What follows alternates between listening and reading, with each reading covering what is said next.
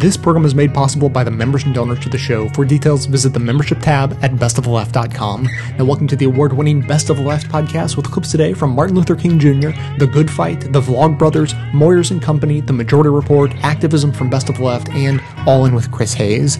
And if you only learn one thing today, I hope it's that the national economy is more complicated than a freshman's economics theory textbook. Surprising, right? You are demanding that this city will respect the dignity of labor. So often we overlook the worth and the significance of those who are not in professional jobs, of those who are not in the so-called big jobs. But let me say to you tonight that whenever you are engaged in work that serves humanity and is for the building of humanity, it has dignity and it has worth. You are reminding not only Memphis, but you are reminding the nation that it is a crime for people to live in this rich nation and receive starvation wages. Fair day's wage for a fair day's work. All that I asked for. You took the shirt from my back and the boots from my feet. Now there's nothing to earn and there's nothing to eat. I actually studied economics in college, and for a while I thought about doing a PhD. My intro economics class was taught by a guy named Martin Feldstein, who'd been Ronald Reagan's chief economics advisor. That got you hooked, huh? Actually, what got me hooked was arguing with him. Anyway, he argued against raising the minimum wage, and he's done that for decades. He makes the classic argument that a higher minimum wage is a terrible idea because it inevitably reduces employment. It is literally the textbook example of how well-intentioned government policy can make everyone worse off. Right, and economists of all stripes have accepted this for a long time. I've got an editorial here from the famously right-wing New York Times from back in 1987 entitled, "The Right Minimum Wage? $0." Yeah, that's what a lot of people used to think. But then things changed. They started changing in a big way in the early 90s. Well, before 1994 and even today, a lot of economists simply think that you have simple supply and demand model, right? This is Sylvia Allegretto. She's an economist at UC Berkeley's Institute for Research on Labor and Employment. And you hear this all the time in the popular press. You increase the price of something, the price of labor being the wage, and you're going to get less of it. Pre-Card-and-Kruger, that was definitely what most economists thought. So we should pause here to explain. Right. Those two names are pretty important. David Card and Alan Kruger were a pair of Princeton economists who in the early 90s were a little suspicious of the existing body of research on the minimum wage. So there had been plenty of studies in the past, presumably all bolstering the case that the minimum wage costs jobs. What was the problem with those? Why would these guys think that they needed to be re-examined? Lurking variables. Lurking variables. That sounds like an economics-themed horror movie. Lurking variables. An economist's worst nightmare. In statistics, especially in empirical economics, when you're trying to explain how thing X affects thing Y, a lurking variable is thing Z, something hiding in the shadows that you're not paying attention to at all, but which is actually the cause of what you're looking at. It's sort of like, imagine, you're looking at someone and they're looking at you and they start screaming and you think, oh my God, I'm making them scream, but there's actually a killer behind you, a lurking variable holding a knife above your head, and that's what's making them scream. You think it's you, but it's actually the killer. Sorry, what does this have to do with the minimum wage? It has everything to do with the minimum wage. Sylvia explains it perfectly. For instance, the population centers are moving, right, to warm weather states. They're not moving to these areas because the minimum wages are low, but they're moving for many other reasons. We don't have high minimum wages in the South. They mostly go with the lowest minimum wage that there is, the federal minimum wage, right? But their populations and their employment is growing because it's warm weather and people are moving there. But if you don't take good care to understand those trends and to account for those trends in your model, you could easily pick up this, this spurious effect, right? That it looks like, wow, employment's growing where there are low minimum wages and it's declining where there are higher minimum wages. So in that example, weather is the lurking variable standing behind the minimum wage with a knife. To really understand the effect of the minimum wage, you need to eliminate the lurking variables. You have to control every variable but one. Make the minimum wage the only thing that could possibly affect your outcome, which is employment. Okay, so in a perfect world, I assume what Card-and-Kruger would have liked to do would be to build two identical cities, populate them with identical people, with identical numbers of McDonald's and so forth, and then just give them two different minimum wages, and sit back and see what happens. Exactly. I assume they didn't do that, though. That's right. Unfortunately, that's a little beyond the scope of typical research grants. So what Card-and-Kruger did is what social scientists often do. They looked for what's called a natural experiment, which is something where history and politics in the world contrive to create a real-world situation as close as possible to that ideal. And in 1992, they found a pretty good one. Yeah, so Card-and-Kruger looked at Pennsylvania and New Jersey, where New Jersey decided that they would increase their state minimum wage. So this is like a natural experiment in economics, which we can usually never do. So I want to pause here and make sure we've got our numbers right. The federal minimum wage in 1992 was $4.25 an hour. And that year, New Jersey decided to raise its state minimum wage to $5.05. So suddenly you were going to have these two states next to each other, where one state, New Jersey, had a 19% higher minimum wage. Right. So it's a significant change. It went up by almost a fifth in New Jersey. It stayed the same in Pennsylvania. And the crucial thing is that New Jersey and Pennsylvania are right next to each other. They were looking at states with the same weather, similar economies, and they didn't even look at the whole states. They just looked at basically matched communities right on either side of the state border, as few variables as possible. With the difference being the fact that since they were in two different states, they would be subject to two different sets of state policies. And two different minimum wages. And they look at restaurants, and the reason they looked at restaurants is because restaurants are really intense users of minimum wage workers. So if you're going to be able to find an effect, you would probably see it in the restaurant industry. So Card-and-Kruger hired a professional phone surveyor who called all these restaurants all over the New Jersey-Pennsylvania border area and asked them about their staffing, their hiring and firing, and they compiled a pretty extensive set of data. Here they had two adjacent areas with super similar economies. In the first time period, they had the same minimum wage. In the second time period, one of them had a higher minimum wage. If they had found a substantial change in employment in one state but not the other, it'd be reasonable to assume that the minimum wage was to blame, because that's the only thing that changed. And at the end of it all, they tallied up the data to get a picture of what had happened. And in line with the predictions of classical economics, I assume Pennsylvania remained a thriving free market paradise, and New Jersey was transformed into a Road Warrior-esque dystopia where roving gangs of laid-off McDonald's fry cooks hunted each other for food. Exactly. See you next week, everybody. Bye-bye. Bye, everyone. See you later. Thanks for joining us. All right. That was a good show. Yeah. You did a really good job on that. Seriously, though, what actually happened from an economist's perspective was kind of surprising. And so what they basically saw was that you didn't see the decline in employment in New Jersey compared to Pennsylvania due to the minimum wage increase. When you looked at these counties that were really close to each other across time and across space, that reduced employment due to the minimum wage did not materialize.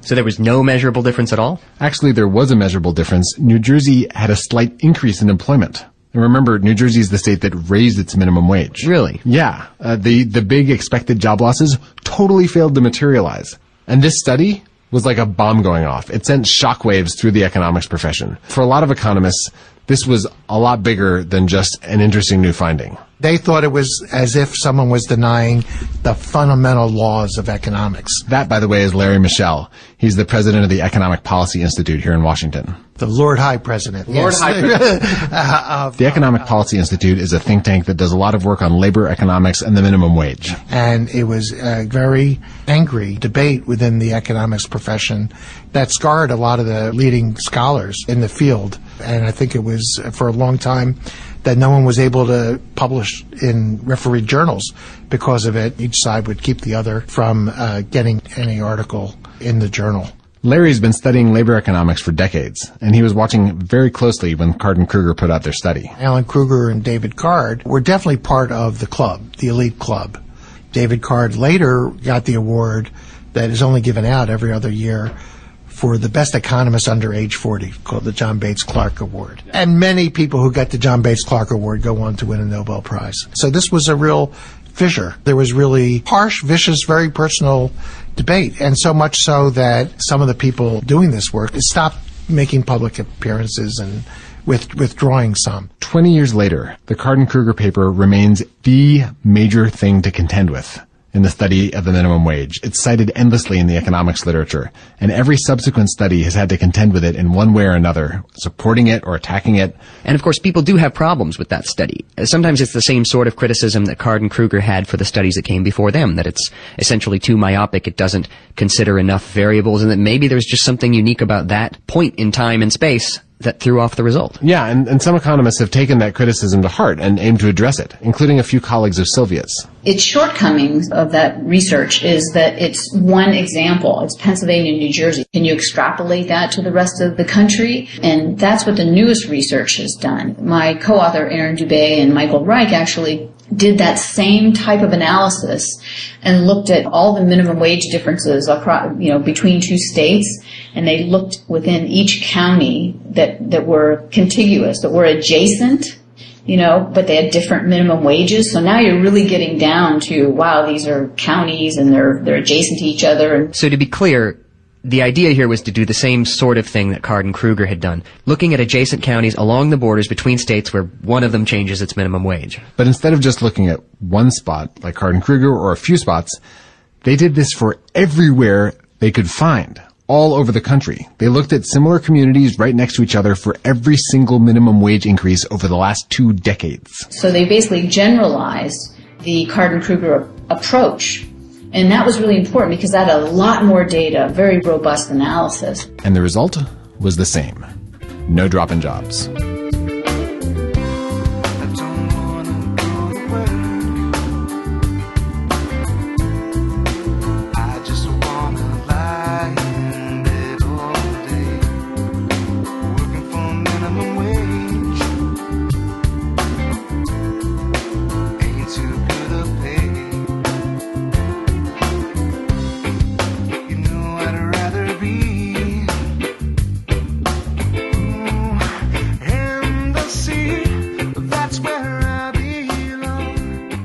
Good morning, it's Tuesday. So you've started a lot of businesses. Crash Course, SciShow, DFTBA Records, VidCon, the ceaseless juggernaut that is 2D glasses. And Hank, your company's employed dozens of people, none of whom work for the federally mandated minimum wage of $7.25 per hour. But Hank, let's imagine that your next project is a fast food restaurant, corn dogs and sodium. What impact would raising the federal minimum wage have on you and your employees? At first glance, it seems like a no-brainer. Any minimum wage is terrible, both for corn dogs and sodium and for its employees. The Econ 101 argument goes like this. The free market is going to set wages where they need to be. Like, if you want to pay $5 an hour for corn dogs and sodium employees, but no one takes the job for $5 an hour, you're going to have to pay more. You'll increase your wages until you can attract the kind of employees that you need to, batter and fry and serve encased cast-off pig meat. And we know that economies tend to grow less when governments set and control prices, so higher minimum wages restrict economic growth. Plus, unemployment will go up, because if the minimum wage is $10 per hour, corn dogs and sodium can only afford to hire one person. But if there was an unrestricted wage market, then they could attract 2 people who'd be willing to work for $5 an hour each. So in the end, setting a minimum wage is an attempt to alleviate poverty that actually increases it. However, Hank, surprisingly enough, it turns out that actual labor markets are a lot more complex than the models of labor markets created by college freshmen. This brings us to a famous study by 2 economists, David Card and Alan Kruger. So in 1992, the state of New Jersey raised its minimum wage 18.8%. Pennsylvania right next door, did not raise its minimum wage. Card and Kruger had the bright idea to go to the border of New Jersey and Pennsylvania and do employment surveys on either side of it. And what they found is that restaurant employment in New Jersey actually increased when the minimum wage went up. Since then, a bunch of other studies have confirmed Card and Kruger's findings, while some have found that there actually are negative effects to employment when you raise the minimum wage, although it's surprisingly and consistently mild. Why? Well, a bunch of reasons. For one, the minimum wage is probably near where the market would set it. But also, low-wage workers tend to spend most of their pay raises, which leads to increased economic activity, which in turn leads to more jobs. And higher wages also mean less turnover, which leads to lower costs of training and hiring and firing. On the downside, higher wages are also associated with higher prices on goods and services that rely on low-wage labor, which means that your corn dogs, Hank, would probably be a little bit more expensive. But Hank, the larger question is whether raising the minimum wage actually reduces poverty. And on that front, there is growing consensus that at least in the medium run, it does. A number of big recent studies have shown that raising the minimum wage 10% reduces the number of people in poverty by about 2.5%. Even many opponents of the minimum wage acknowledge this, but it's important to note that, that won't always work. At some point, raising the minimum wage will lead to inflation and slower job creation. It's just not clear where that point is. But it's just as disingenuous to call the minimum wage a job killer as it is to say that the minimum wage is going to fix economic inequality. In short, Hank, in economics, there's no such thing as a free lunch, but when it comes to reducing poverty without affecting employment, higher minimum wages seem at least to be the cheapest lunch available. But ultimately, Hank, now that I'm, I guess, an employer, I'm more persuaded by the personal argument. We found that paying a living wage, which we would do even if we opened corn dogs and sodium, leads to happier, more productive employees. Now, I know that's hard to quantify, but it's also what's allowed VidCon and DFTBA Records to retain employees for years and years and grow sustainably. Now, Hank, obviously I am not an economist, although I did win a bronze medal in economics at the Alabama State Academic Decathlon Tournament in 1993. But our strategy has worked out pretty well for us so far, and it's also working at much larger companies like Costco. Hank, the United States is a rich country, and I think there's a growing body of evidence that the U.S. doesn't benefit from having poor workers. Of course, raising the minimum wage isn't going to fix that problem, but I hope at least we can begin to have a nuanced conversation about the problem. Hank,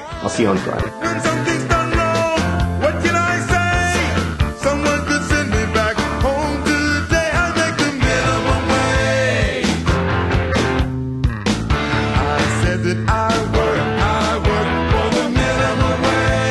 One question I get a lot from listeners has to do with how long it takes me to make an episode of Best of the Left. Well, between all the research, show prep, and actual editing, it comes out to around 20 hours of work for each one of the 10 episodes I make every month. Obviously, this is only possible because of the listeners who chip in a few bucks each month to make it happen, so if you appreciate this show and think it provides a valuable service, then please think about becoming a member at the $10 a month level. That's only $1 a show after all. I've always believed in giving away the show for free so everyone can hear it without restrictions. So if you can afford $10 a month, that covers yourself and several others who maybe can't afford to pay but who need to hear the show as much as anyone. As thanks, members also receive bonus content including extra voicemails, behind-the-scenes stories, and more of my personal musings. Thanks so much for your support.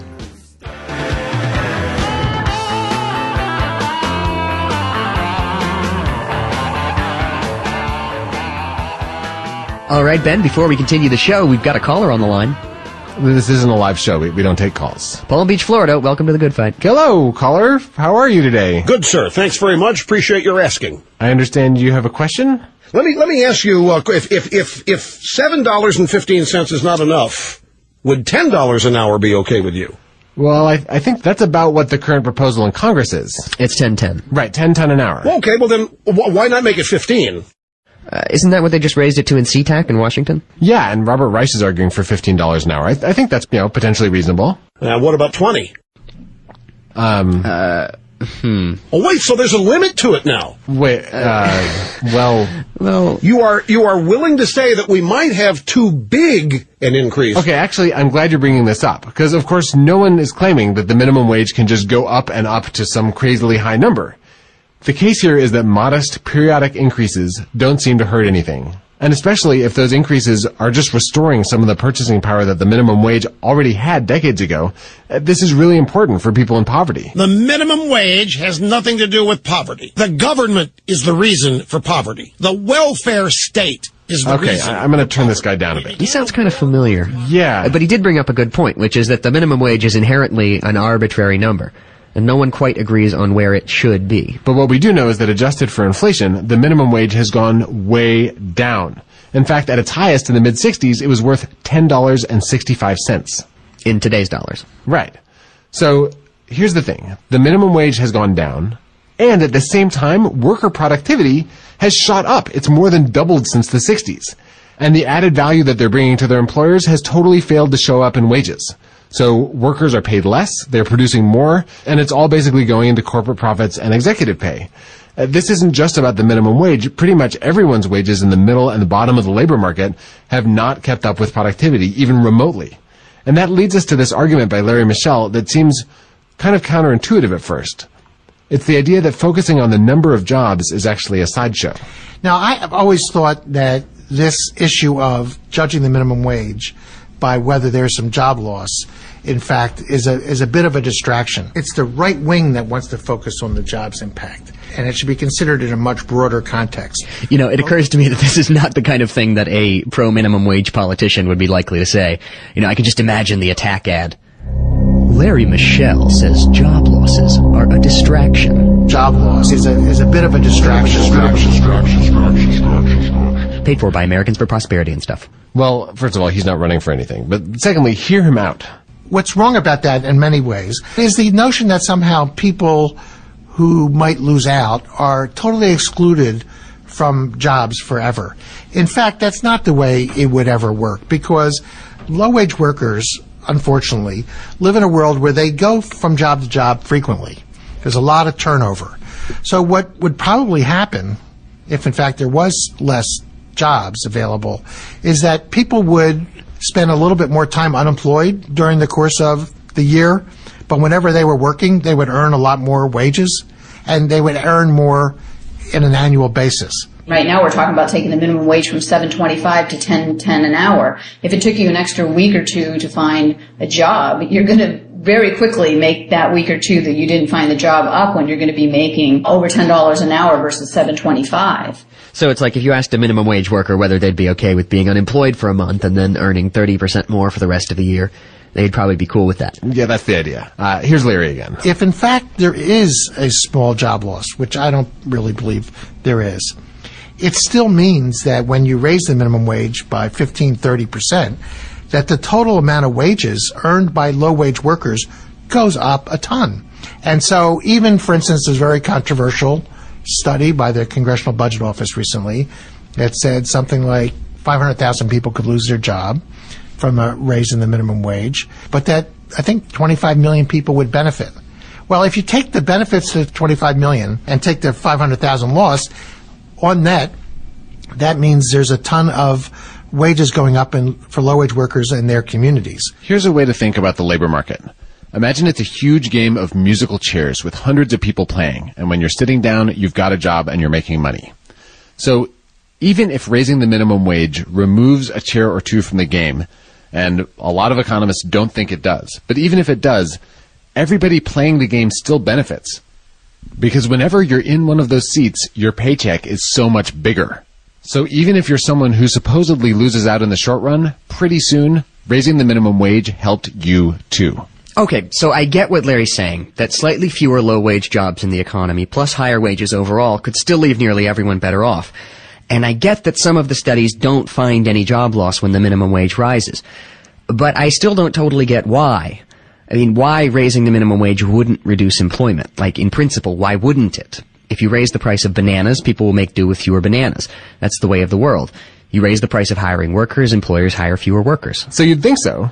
That's what the really basic theory would say. And then we have all this data that suggests that that's not the case. It comes down to the idea that people aren't bananas. They're crazy, but they're not bananas. Exactly. And this plays out in several ways. For one thing, bananas, in your classic supply and demand situation, have tons of buyers and sellers. So if one particular banana buyer tries to drive down the price, I will not pay more than 5 cents per banana. Then people selling bananas can just sell to someone else. And I wind up with no bananas. That's right. But the thing is, if McDonald's is buying low-wage labor rather than bananas, often it actually has the power in the market to put the wage as low as it wants because it's not competing with lots of other buyers who are willing to pay more.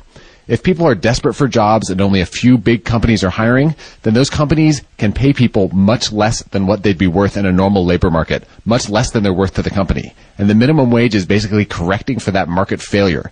It's setting wages closer to what they'd be if wages matched productivity. These large firms, and it's mostly large firms that hire minimum wage workers, are actually price setters. One of the reasons we don't find the negative employment effects is because we're in a much more complicated, complex labor market when we're talking about the low-wage labor market. And so we don't think it's as simplistic as supply and demand. We think it's more monopsony. Monopsony. I know this one. A monopsony is a market with one buyer and many sellers. Exactly. As opposed to a monopoly, which is one seller and many buyers.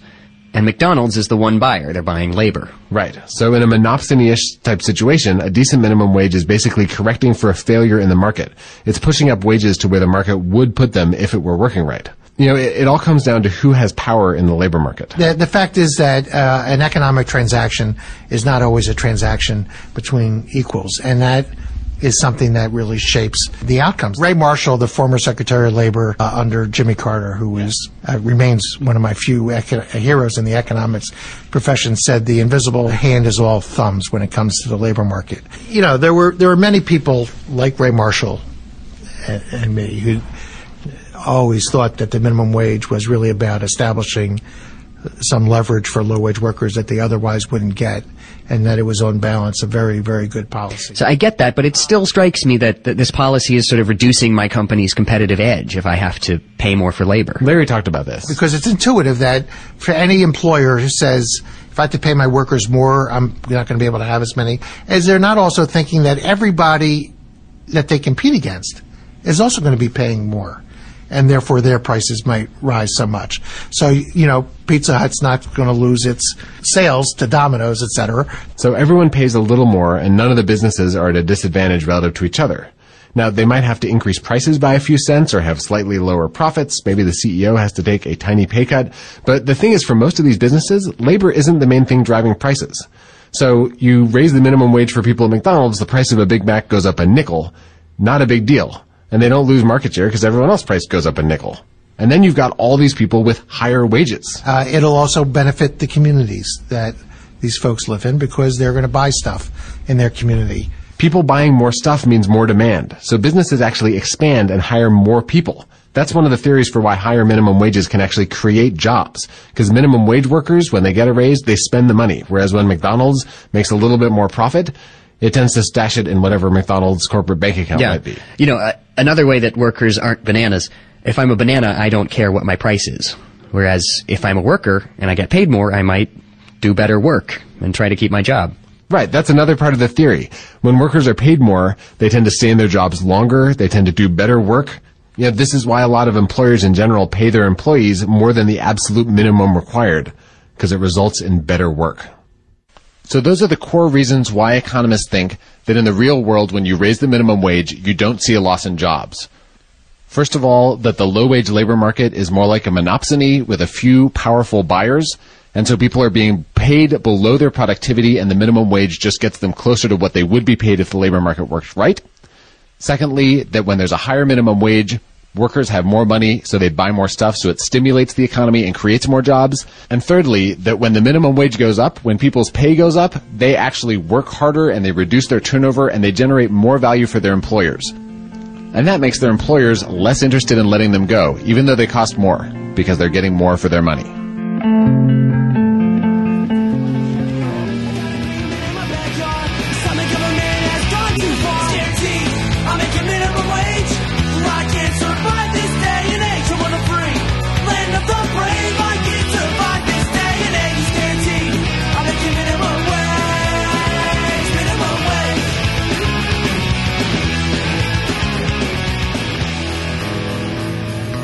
If you wonder why so many Americans doing essential but menial work at low wages never seem to get a break, here's an answer for you. That's how it's intended to be. Not by nature or the market or from any lack of character or will on the part of workers. No, the fact is our system is organized against them. The very thing workers most want and need, a fair wage, is the very thing the controlling interests don't want them to have. And by controlling interest, I mean the owners of capital who were emboldened even further this week by the Supreme Court's McCutcheon decision, giving moneyed interest more opportunity to rig the political system against everyday Americans. Case in point, you've heard about the wave of protest against fast food chains like McDonald's and Wendy's, where employees are forced to live on next to nothing. Workers in regular sit-down restaurants are also penalized, because in the 1990s, the National Restaurant Association, often known as the other NRA, passed around enough campaign contributions to, shall we say, persuade Congress to set the federal minimum wage for waiters, busboys, and bartenders at only $2.13 an hour. $2.13 an hour. The NRA claims that tips are additional income that make up the difference. But tips are random and often meager, and restaurant workers struggling to earn a living are twice as likely to be on public assistance. In other words, the people who run the system expect taxpayers to subsidize profits with welfare for their poorly paid employees. Which could explain why this man is smiling. He's getting rich, reinforcing the system's grip, making sure those working people don't get a break. Rick Berman's his name. Officially, he's a lawyer and lobbyist with his own public relations company. But his real job is as a professional bully who makes a ton of money beating up on vulnerable people. This master of smoke and mirrors figured out some years ago that to do the dirty work of corporate America, you need to create front groups with highfalutin names like Center for Consumer Freedom and the Employment Policies Institute. These sham outfits funded by deep pockets provide cover for industries and trade groups that want to bust organized labor and kill off health and safety regulations that protect workers and consumers. And because of our tax laws, written by the owners of capital and their rented legislators, Rick Berman gets to hide where the cash for that black magic is coming from. Over the years, however, some of his clients have been outed. Sources say they've included Philip Morris, Coca-Cola, Monsanto, the Marriott Corporation, and Tyson Foods, as well as restaurants willing to fork over a pile to a hitman like Berman while paying their employees as little as possible. Saruja Rahman is one of Rick Berman's primary targets. She's co-founder and co-director of Rock United. That's the restaurant opportunity centers whose 13,000 members across the country are fighting for better wages and working conditions. Because they've been making headway, they've got powerful enemies. Berman and his clients have gone nuclear, running full-page attack ads against raising the minimum wage, funding academic studies built on faulty premises, and creating a website called rockexposed.com that constantly vilifies the workers' cause. Saruja Rahman is with me now. She's also director of the Food Labor Research Center at the University of California, Berkeley, and the author of this book, Behind the Kitchen Door. Welcome. Thank you. It's great to be here. Have you been surprised by the intensity of the attacks upon your workers? You know, the truth is that Richard Berman's been following us around for the last decade, trying to shut us down on behalf of the National Restaurant Association.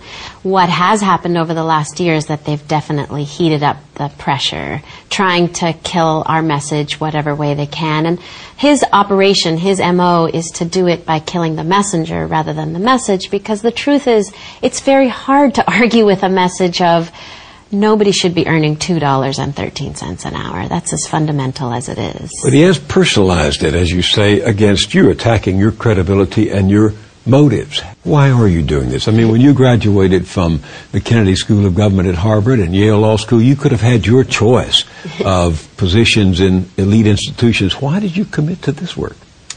My parents are immigrants. They definitely struggled in this country, and I've seen too many families of my friends and neighbors struggle.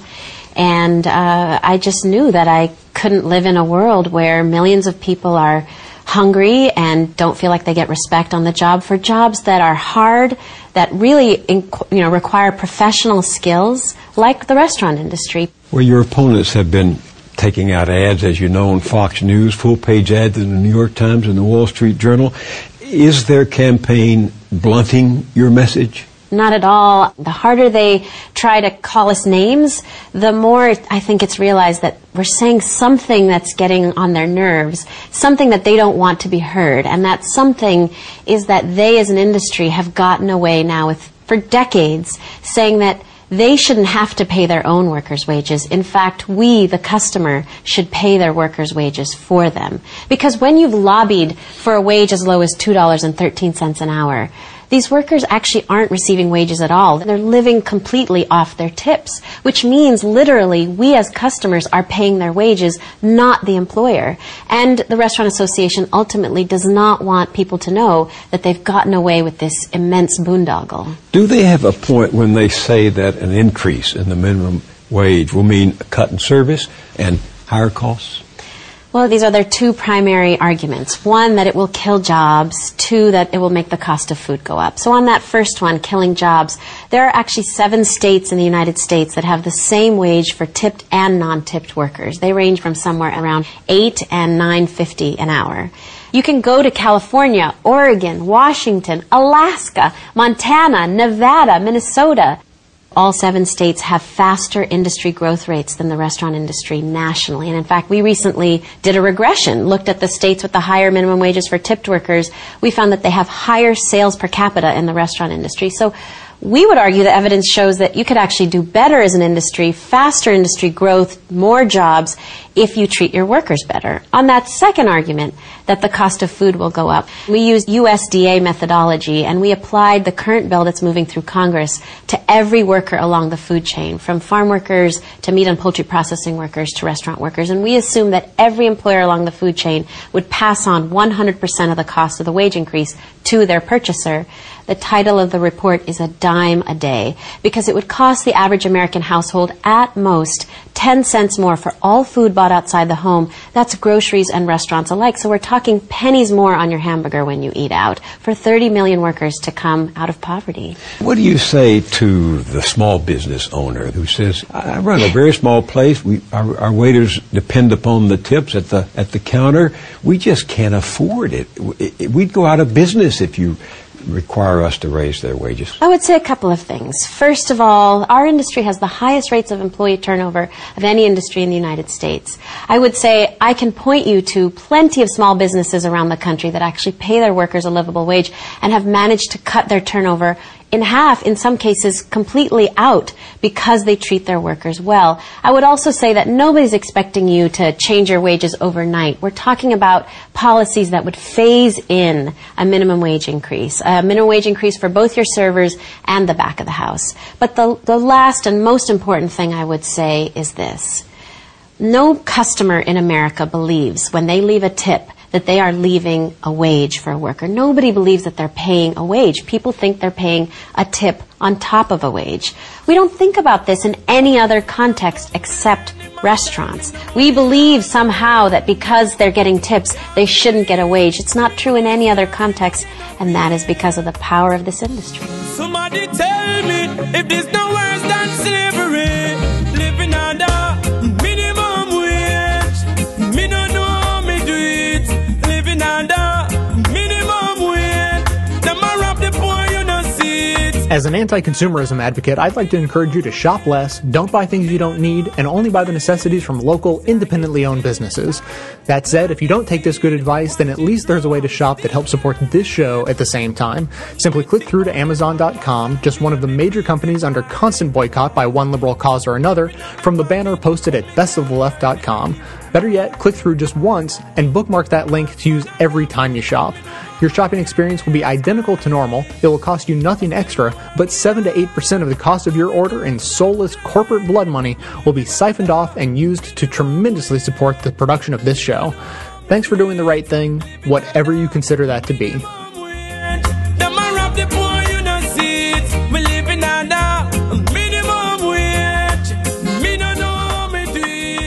Sam, how do you understand the CBO analysis of the minimum wage increase to 1010? Also, stupid question, why are 500,000 jobs lost and 900,000 raised out of poverty not mutually exclusive? That's a great question. It was one of the first questions I had, too. Let's get into that CBO report. There's a couple of things you have to understand about it. Well, let's first cover sort of the top lines of this. The CBO estimates that the proposal of raising the minimum wage from $7.25 to $10.10 an hour would raise wages for 16 million workers making under 1010 now, and then millions more making over 1010 because there's some type of ripple effect.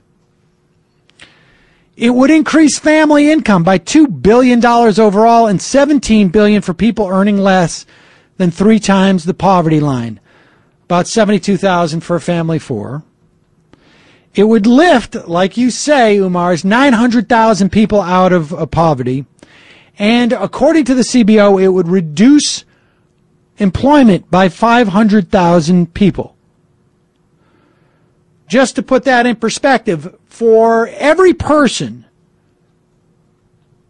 or every job that is supposedly lost, more than something like 32 or 33 people will see rises in income. Now, this is if you take the CBO, just the headlines at face value. It would create about $17 billion more for low and moderate income people a year in extra income.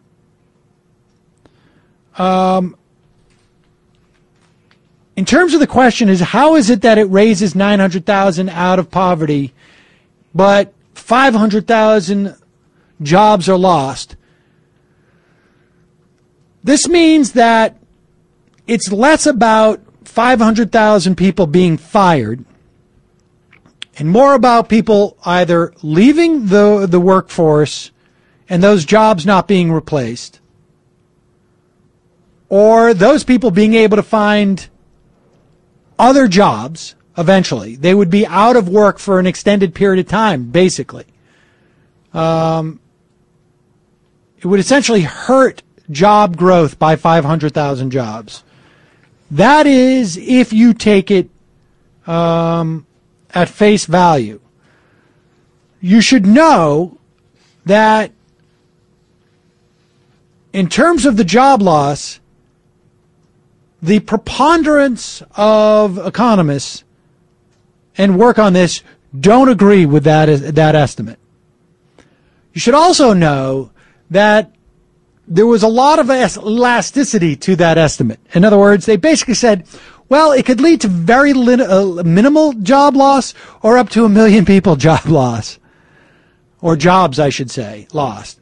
So we just chose 500,000. They didn't do any of their own research for this. And so they basically just did the spectrum of estimates and chose the one in the middle. It's higher than what is broadly considered economic consensus. And they also underestimate according to consensus, the number of people who would be lifted out of poverty. But with that said, even if you just live by the sword, die by the sword, take the CBO analysis as is, it is still a huge boon for people in general. And ultimately, those people will find jobs, and they will be much better jobs. And you would also have to believe that, and I haven't seen any studies about this, maybe they're out there, but I haven't seen any studies, that if it were the case that it would cost 500,000 jobs, how many jobs have we supposedly gained from the fact that 30 years ago we were at 1010 in today's dollars, more, $15 in terms of productivity. Supposedly we had huge jobs gains because we had artificially depressed that minimum wage, at least relative to where it was 30 years ago. The cost of living isn't easy. I'm broke, but I'm still breathing. I won't become a victim of the media always telling me to consume. It's only you who can save this economy. You lose your dollar bills. Is it worth all your dignity? Hated the leverage, money's all that you made of the zeros. Painted on pages of someone making them better. I wonder whether they're fighting and lying, relying on buying what's exciting enough to keep us beating upon till we done. Oh, minimum wage. Oh, minimum wage. Oh, minimum Knowing that I was going to talk to you, I did ask a few friends and neighbors in New York City. I said, do you assume when you leave that tip that the workers are going to get it? And they said, well, yes, we do. Most people do. Most people believe that when they leave a tip, it goes entirely to that worker that they're tipping. There's so many things that happen. First of all, that worker has to share the tip with probably 20 or 30 other people in the restaurant. Often management illegally takes a portion of the tips. Illegally. The tips are meant to make up the difference between that lower minimum wage of $2.13 and the overall minimum wage of $7.25. But the U.S. Department of Labor reports an 80% violation rate with regard to employers actually making sure that tips make up that difference. And what results? 70% of tipped workers in America are women, and they work at the IHOP and the Applebee's and the Olive Garden. Their median wage, including tips, is under $9 an hour. They suffer from 3 times the poverty rate of the rest of the U.S. workforce, and they use food stamps at double the rate of the rest of the U.S. workforce. So we're talking about poverty wage workers, including their tips. To a great extent, this is a woman's issue, isn't it? Oh, absolutely. Millions of women, most women in America, start their work life as a young woman in high school or college or graduate school working in restaurants. Many go on to something else. Millions stay in this industry. But whether they stay or they go on, because these women are forced to live off their tips, because their wages are so low they go to taxes, and they're not getting their income from their employer, but rather from the consumer, they're forced to put up with whatever the customer might do to them, however they may touch them or treat them or talk to them. And as a result, we have the highest rates of sexual harassment of any industry in the United States. 7% of American women work in restaurants, but 37% of all sexual harassment claims to the EEOC come from the restaurant industry. So we are exposing young women to the world of work in this industry in which they can rely completely for their income off tips, in which they can be touched and treated any which way. It's a demeaning situation to be in when you earn $2.13 an hour as a woman and you are completely reliant off customers' largesse, off the mercy of the clientele for your income. 100% you're living off tips. I said in the introduction that this is essential work, and it is. It's not going to be outsourced to China or to Mexico or to India. That's right. These are jobs that are growing. These are the jobs that are available now. These are the jobs that people being laid off from any other sector or anybody entering the workforce, a young person, an immigrant, people coming out of prison, these are the jobs that are available. Well, how are you recommending change? I hear that you're adopting a new strategy. Absolutely. We need to eliminate the system of a lower wage for tipped workers altogether. So there is a bill moving through Congress that would raise the overall minimum wage to $10.10 and get tipped workers to 70% of that, or $7. That's a good start because it allows these workers some base wage, $7. Is it sufficient? It's not sufficient. $7, as we all know, is a poverty wage, and as long as the tipped workers' wage is $7, that's the true minimum wage in our country. So if there's an effort or a concern to raise the wage above $7, we've got to get tipped workers there too. So there is momentum now in states across the country, ballot measures and legislation, to actually get all workers to the same base wage. Now you have 2 ballot initiatives going, one in the District of Columbia and one in Michigan. And what are they about? So in Michigan, we're demanding that the wage go up to at least $10.10 and that the wage for tipped workers also be $10.10. And the language we're using is that no employer should be able to pay less than the minimum wage. Even the diner? Even the diner. Because the toy store next door or the retail shop next door, they also have to pay $10.10. There's no reason that the diner shouldn't. In Washington, D.C., we're saying $12.50 for everybody, tipped and non-tipped. There's legislation moving in Florida and Pennsylvania also to eliminate the lower minimum wage for tipped workers. So the nation is moving towards eliminating the lower wage for tipped workers, not eliminating tips. And I want to be clear about that. What happens if we don't raise the minimum wage for these workers? Their lives are going to be unending poverty, unstable family incomes, constant reliance on public assistance. Our lives as customers, what does it mean for us as customers? It means being served by workers who are too poor or often too sick to take care of themselves and thus take care of us well. It means exposing ourselves to health risks, because when you live off of tips and you don't have paid sick days, as most of these workers do not, if your income comes from tips, you're going to go to work to get those tips regardless of what condition you're in, right? You're going to go to work with H1N1, swine flu. Yeah. You're going to go to work. We had a member in Florida testify that she worked with typhoid fever for 3 weeks. There's a company I'm sure you've heard of called Darden, which is the world's largest full-service restaurant company. They own Olive Garden, Red Lobster, Capitol Grill Steakhouse. In 2011, they announced a partnership with Michelle Obama, saying that they were going to provide healthy food for kids at the Olive Garden. Well, at that same moment, a server was forced to work with hepatitis A in Fayetteville, North Carolina, Olive Garden. And with a wage as low as $2.13 an hour, she had to go to work to get those tips. Well, 3,000 people were exposed to hepatitis A as a result of that incident, had to get tested by the local county health department, filed a consumer class action against the restaurant, and won. So we ask, how healthy can your food really be for your kids at the Olive Garden if they're going to be exposed to hepatitis A? Do these tip workers get benefits as a matter of practice? 90% of restaurant workers in America do not have access to health care or paid sick days, which means, according to our research, 2/3 of restaurant workers report cooking, preparing, and serving our food when they're sick. The Center for Disease Control has said that 50 to 80% of all norovirus outbreaks in the United States can be traced back to sick restaurant workers. So what hope is there for these people who have not any money to contribute to political campaign? There's so much hope, Bill. There's so much hope. So I want to give you one example. A couple of years ago, this happened in Washington, D.C. The people fought for a local paid sick days ordinance, meaning that every worker in the District of Columbia would be guaranteed that if they were sick, they could take a day off. Now, the Restaurant Association has been fighting this. In fact, they've introduced legislation together with ALEC, the American Legislative Exchange Council, declaring that citizens in those states should not have the right to pass paid sick days ordinances even if they vote for them.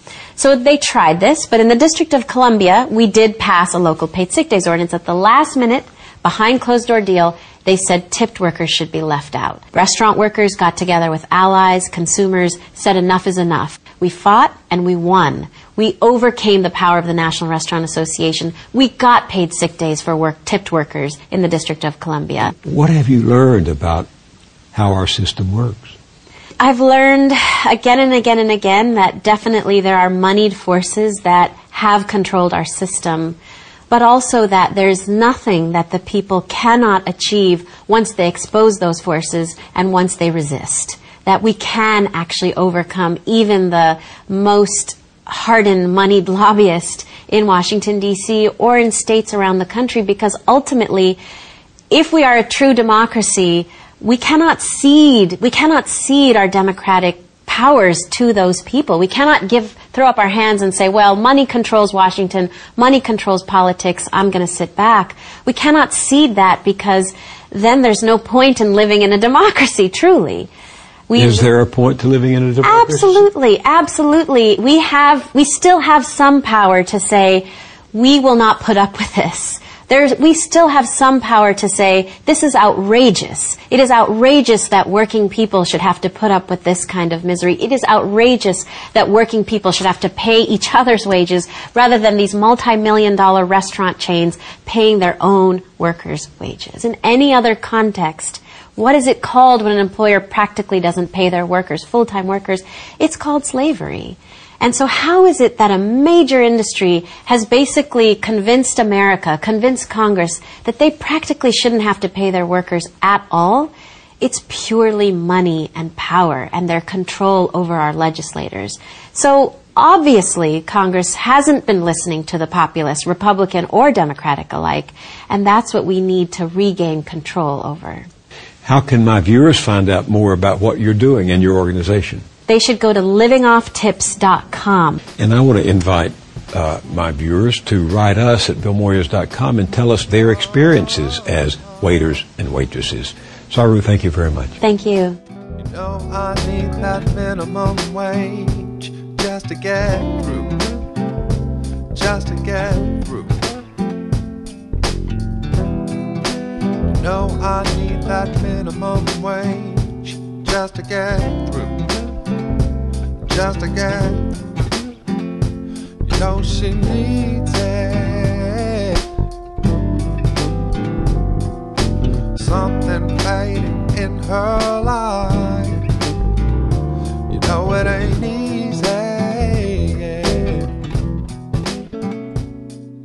You've reached the activism portion of today's show. Now that you're informed and angry, here's what you can do about it. Today's activism: raise the minimum wage to $10.10. If the federal minimum wage had kept pace with inflation, it would be at a hardly adequate $10.86. But instead, due to shameful inaction by Congress, an often silent bully pulpit in the West Wing, and a poverty-stricken working class too exhausted to organize, the federal minimum wage remains $7.25. No one can live on $7.25, but people try every day in this country. It's time we worked towards a living wage, and let's start with a 40% hike to $10.10. Hawaii, Connecticut, and Maryland, perhaps foreseeing last week's GOP filibuster of the legislation out of the Senate, have elected not to wait for congressional action, passing and signing laws that raise their states' rates to $10.10. Hawaii's new law even applies to tipped workers, practically a revolutionary act that is a substantial help to women and people of color who disproportionately rely on service industry jobs. Outright hostility directed at low-income workers from Republicans is preventing action out of Washington, where elected officials bank on our most impoverished people feeling stripped of the power to demand more.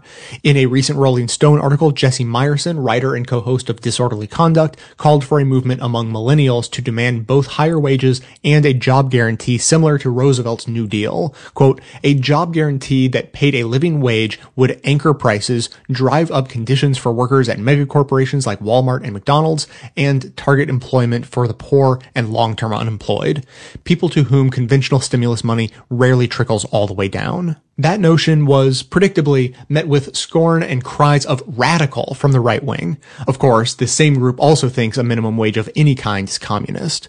Senator Michael Bennet, Democrat out of Colorado, expressed the frustration felt by most of us when we listen to pundits and legislators debate policy that affects our ability to pay rent and eat as a socialist, self-serving conspiracy. Quote, they don't even want us to have a proper debate on the bill, let alone pass it. What is so radical about what we're trying to do? Unquote.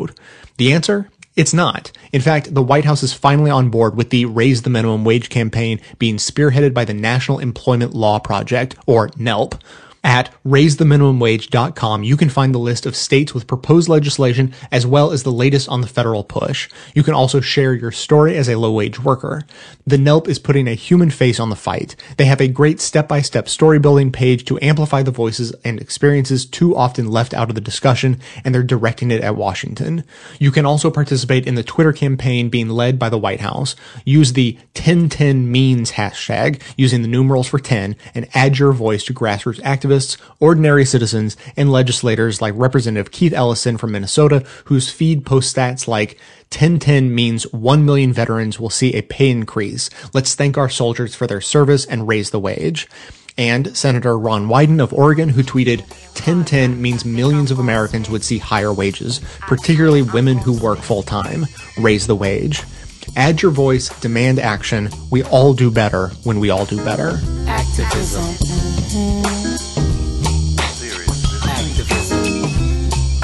Come on out from in front of the television. Bust out of your self-imposed media prison. There's a whole big world out there, y'all. And some serious stuff is going down. Civil war, intolerance, AIDS, obliteration. The usual madness, but not enough frustration about what's troubling Earth's nations. The spotlight will not be your savior in these dark days, and it will not be your saving grace. Why not replace your dreams of gracing life's stage with action? On this May Day, two big stories about the minimum wage in America. In Seattle, a victory. Political and business leaders today announced they have reached a deal to raise the minimum wage to $15 an hour. It's the highest in the United States, to be phased in over the next few years. Meanwhile, back in Washington, D.C., a vote on a national minimum wage hike to $10.10, though garnering a majority vote of 54 to 42, fell short of overcoming a Republican filibuster. So, what explains the difference, aside from the obvious politics that Seattle's a pretty liberal town and that the U.S. Senate can't get a single piece of legislation through without a supermajority, thanks to Republicans' routine abuse of the filibuster? But another part of the difference is that in Seattle, there is sufficient pressure from the left. In November of last year, Kshama Sawant, a socialist, an avowed socialist, was elected to Seattle City Council. She backed efforts to raise the minimum wage to $15 an hour, and she leads a grassroots group called 15 Now. A business coalition in Seattle countered, and while they agreed to the headline figure of $15 an hour, they wanted some key qualifiers, like a temporary training wage, a phase-in period for healthcare, commissions, tips, and bonuses to be counted in total wages. The deal announced by Seattle Mayor Ed Murray today was a compromise, and he had this to say about the achievement. Cities have often been the incubators of democracy, and Seattle, I think, will prove itself when this process is finished in council to once again be an incubator of democracy, to be a city that once again does great things by showing how we as a city can lead the conversation in the nation to address this growing problem in our society, the growing problem of income inequality. In Seattle, pressure from the left is not unlike the original movement that brought us the 40-hour work week, that started the May Days that we now, well, kind of celebrate but don't really. In so many crucial areas of progress, demands that at first seemed unreasonable, we shouldn't have to work all the time every second of every day, demands that even seemed preposterous become more reasonable over time. In Washington, though, this dynamic plays out largely in reverse. That is, the right demands the preposterous and stakes out the most extreme position and then attempts to drag the middle towards them. As Brian Beutler of the New Republic points out in a piece about that minimum wage filibuster, Republicans don't want to deal on this issue because from where they stand, tolerating the existing minimum wage is a concession. Republicans don't often publicly admit that they would like to abolish the minimum wage, although Senator Lamar Alexander confessed it to Senator Bernie Sanders last year. Well, let me jump in. I don't believe in it. You do not? We can debate. I do not. All right. So you do not believe in the concept of the minimum wage? That's correct. You would abolish the minimum wage? Correct. Today, Senator Tom Coburn said there should be no national minimum wage at all. We don't know what the minimum wage should be. How'd they pick 10.10? Why not 22? Why not $100? I don't believe you ought to interfere in the market. If there's to be a minimum wage, my theory is if Oklahomans want a minimum wage, we ought to have it. I don't believe there ought to be a national minimum wage. That's my position. I'm the only member of the Republican Party that's still here that voted no on the last one. Now, under those conditions, you get what we got today, or yesterday, a filibuster against even allowing a debate and a vote on the minimum wage. The GOP is the party so often pushing out the edge of what's possible. They're the ones making preposterous demands that then somehow become integrated into the national conversation. And if there's one thing to learn from Seattle, or to learn from the original May Day, it is that sometimes what starts as a preposterous demand becomes the center if you say it long enough, and if you organize, and if you fight to make it happen. And Seattle, the ones making those seemingly preposterous demands, were speaking from the left.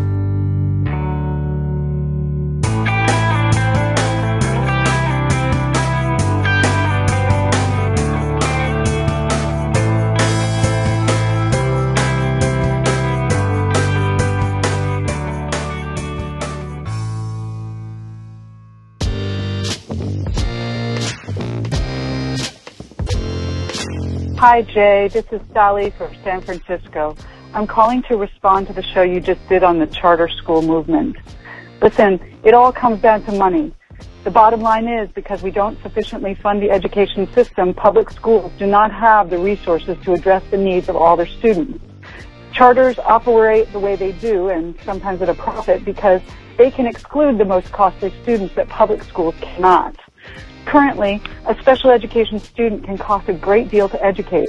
In states like California, the explosion in medical conditions such as autism and ADHD that result in special education services means that every year more is being required of schools with less money. A cynical view of the charter movement is that it's being used to circumvent the IDEA and the Americans with Disabilities Act, which requires states to provide a free and public education to students with disabilities, while simultaneously depleting resources for public education. This is exactly what Diane Ravitch seems to believe is the actual goal of those like the Waltons who fund the charter school movement, and she may be right. In part because of the unfunded mandate for increasing costs of special education, monies are further depleted for difficult to educate students in general education, whether, as was mentioned on the show, they have a vocabulary deficit or at entry or some other disadvantage such as being an English language learner. The fact is, current public education funding is simply inadequate. In my home state of California, a lawsuit, Robles-Wong versus Schwarzenegger, is underway, designed to attach funding to educational standards.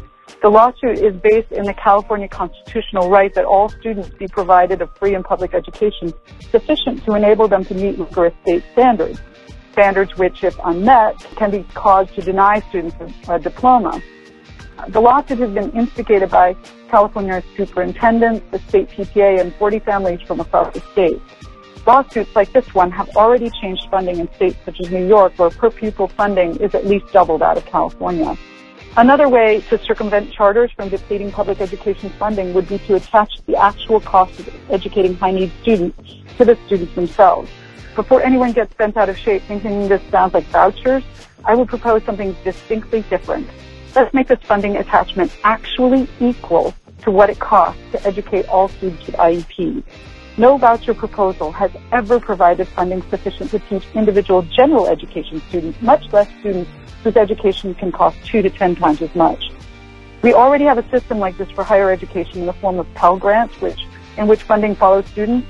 If we modeled a similar system for special education students grades K-12, not only charters but specialized public schools would form to address the needs of special education students. Why? Because if we really provided the funding for students with special needs in a way that reflects actual costs, educators would buy the chance to teach them. A free and appropriate education for special needs students does not come cheap.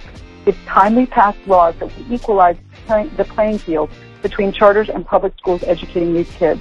Lawsuits like Robles-Wong and a system that actually attaches funding for the complete cost of education to special education students themselves might go a long way towards shifting the balance back in favor of public schools.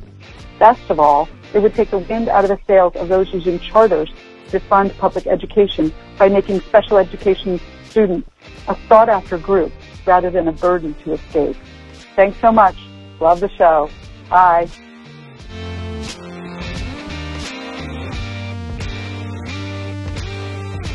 Hi, again, this is Daniel from Atlanta, living in Houston. And I wanted to respond quickly to the respectability politics and then to the Donald Sterling situation. So I know you said if you're Cosby or O'Reilly or whoever, you want to make the lives of young black males better, and you should choose your time not telling them to be responsible, but telling white people not to be racist. And you said, if you're telling them to be responsible, then you're missing the point by 95%. I just feel you're missing the point by 100%. I feel like what should be done if you want to improve the lives of, and I wouldn't say young black males, I would say young poor black males. If you want to improve their lives, I feel like you want to make class decisions. So what I mean is, you want to look at things structurally, like what structurally is a problem. And so I feel like class decisions should be activism to structurally change things at the political level, local, state, or national. I feel like class decisions are fighting for higher wages or less racist policing or a better education system. I feel like that's actually what does something. I know about nonprofits. I actually feel like nonprofits are the Trojan horse of capitalism, because nonprofits have been growing in size and number for the past 30 or whatever years, and the gap between the rich and poor has been growing in size and number. So it's like nonprofits, they make people feel like they're making an impact, but in the aggregate, they're not. In fact, they're taking what the government should be doing, and people can point to nonprofits and think things are actually happening. So that's all I have to say there. I feel like the whole idea of learning the values of kind of the powerful so you can make it in the world, I feel like that comes from an education system that teaches you to be, a citizen that will be quote unquote successful. And we don't have that, particularly for people who are poor. The next thing I wanted to talk about is Donald Sterling. Bomani Jones, who's an ESPN analyst, there's something online I feel like everyone should check out called In 10 Minutes, ESPN's Bomani Jones lays waste to the Sterling issue. So he said that they asked him if he was mad about the Donald Sterling issue. He said no. Why? I mean, I feel the same way. He said that the type of racism we're talking about with Donald Sterling is the type of racism where white liberals and moderates can jump on the bandwagon and fight racism in a way that does virtually nothing to change structural racism that actually kills people. So he talked about the Chirac thing, the violence in Chicago, and he talks about the racist policies that really led to there being a shortage of resources and black people having to live in a certain area, and that really leading to what's going on right now. I actually think there's an overreaction to events like this and their significance. But the racism that really matters is the structural racism that causes certain neighborhoods to be policed certain ways, sentences to be handed out certain ways, education to be the way it is. And as Bomani Jones said, that ruins lives. I feel like Donald Sterling's racism is so it's almost a victimless crime. I want to cut in here for just a second to make a similar point, but in a different way. I wanted to share something I think I heard on Radio Dispatch, but didn't clip for the show, but just wanted to let you know about, is they made the really interesting point that pundits who would absolutely give a pass and defend Paul Ryan to the hilt when he uses dog whistle racism, the exact same people will pounce like rabid dogs on someone like Donald Sterling just because the racism is overt. And so this helps them sort of gain their anti-racist cred while actually ignoring the racist issues that truly matter and make a difference in people's lives. So here on those comments. And people literally die, as Bomani Jones said, because of the racism and racist policies, like a Chirac policy or prison policies or policies like that. So I feel like the NBA, which I could and would if I had more time argue, is a structurally racist association, can now pat itself on the back for banning Sterling for life. What good does this do for anyone? And please don't give me some symbolic answer. Symbols are dangerous because they make us feel something's good happening when often the opposite is true. See Obama and the black unemployment rate, drones, whistleblowers, Wall Street, and deportations. All of these things are things in which he has done things more extreme than Bush, who is the symbol of evil conservatism. So give me one concrete good that this whole Donald Sterling thing does. I feel like it's getting way too much attention. Once again, I feel like racism should be fought in a structural way, and racism and classism, that's the only way we can beat it. I feel like all the talk and all the trying to change people's minds one person at a time, that's deceptive. Once again, this is Daniel, big fan of the show and the back and forth. All right, bye-bye. Thanks for listening, everyone. Thanks to the volunteers who helped gather clips to make the show possible. Thanks to Katie Klabusik for all of her work on our social media outlets and activism segments. And thanks to all those who called into the voicemail line. If you'd like to leave a comment or question of your own to be played on the show, the number to dial is 202-999-3991. So today, I really just have to tell you that I've been dealing with a very good problem recently. I mean, at least as far as problems go, this is a good one to have. I am completely overloaded with really great and interesting either voicemails or emails that have come in recently that I just don't have time to share on the show. I wish I did, but I don't. And that's why God made the bonus show. So I just want to let you know that the next bonus show I'm going to put out is going to be full of amazing responses to everything from the prison industrial complex to teachers unions to gender as a construct to drag queens and where they fit into the LGBTQ community and more beyond that. Because frankly, I mean, the pressure is just building with all this great content. So I got to let off some steam and put out a bonus show. So it's going to just be chock full of interesting conversation topics. If you like the conversations that happen on the show, you would love the bonus show. And it occurred to me that the last bonus show I put out was a little bit of a conversation about respectability politics before we were even discussing respectability politics. Because when I moved, one of the movers working with me was a black guy, and I think he might have been practicing some respectability politics, which I found interesting and sort of amusing, and so I told that story on the bonus show, and you should definitely check that out. And so, if you're interested, that's all available to the members. Go to the membership tab at bestofleft.com, sign up, and I will send you all the details on how to access that content. And of course, you not only get the most recent bonus show episodes, but a couple dozen going back. And that is entirely how the show is supported. I mean, besides shopping on Amazon if you want, but that's the way this show keeps going. So thanks to everyone who is, interested in taking the time and spending a little bit of money to support this work. And that's going to be it for today. Thanks to everyone for listening. Of course, those who support the show by becoming a member or making one-time donations even. That is how the program survives. Of course, everyone can support the show just by telling everyone you know about it, leaving glowing reviews on iTunes and Stitcher, and by donating your accounts at donateyouraccount.com/bestoftheleft. Stay tuned into the show by joining up with us on Facebook and Twitter, and for details on the show itself, including links to all of the sources and music used in this and every episode, all that information can always be found in the show notes on the blog. So coming to you from inside the Beltway, yet outside the conventional wisdom of Washington, D.C., my name is Jay, and this has been the Best of the Left podcast, coming to you every third day, thanks entirely to the members and donors to the show from bestoftheleft.com. And it's a crying shame how we get so trained. We can't see past our own sad stories and wonder what we're missing. We can't see past our own sad stories and forget how to listen. We can't see past our own sad stories and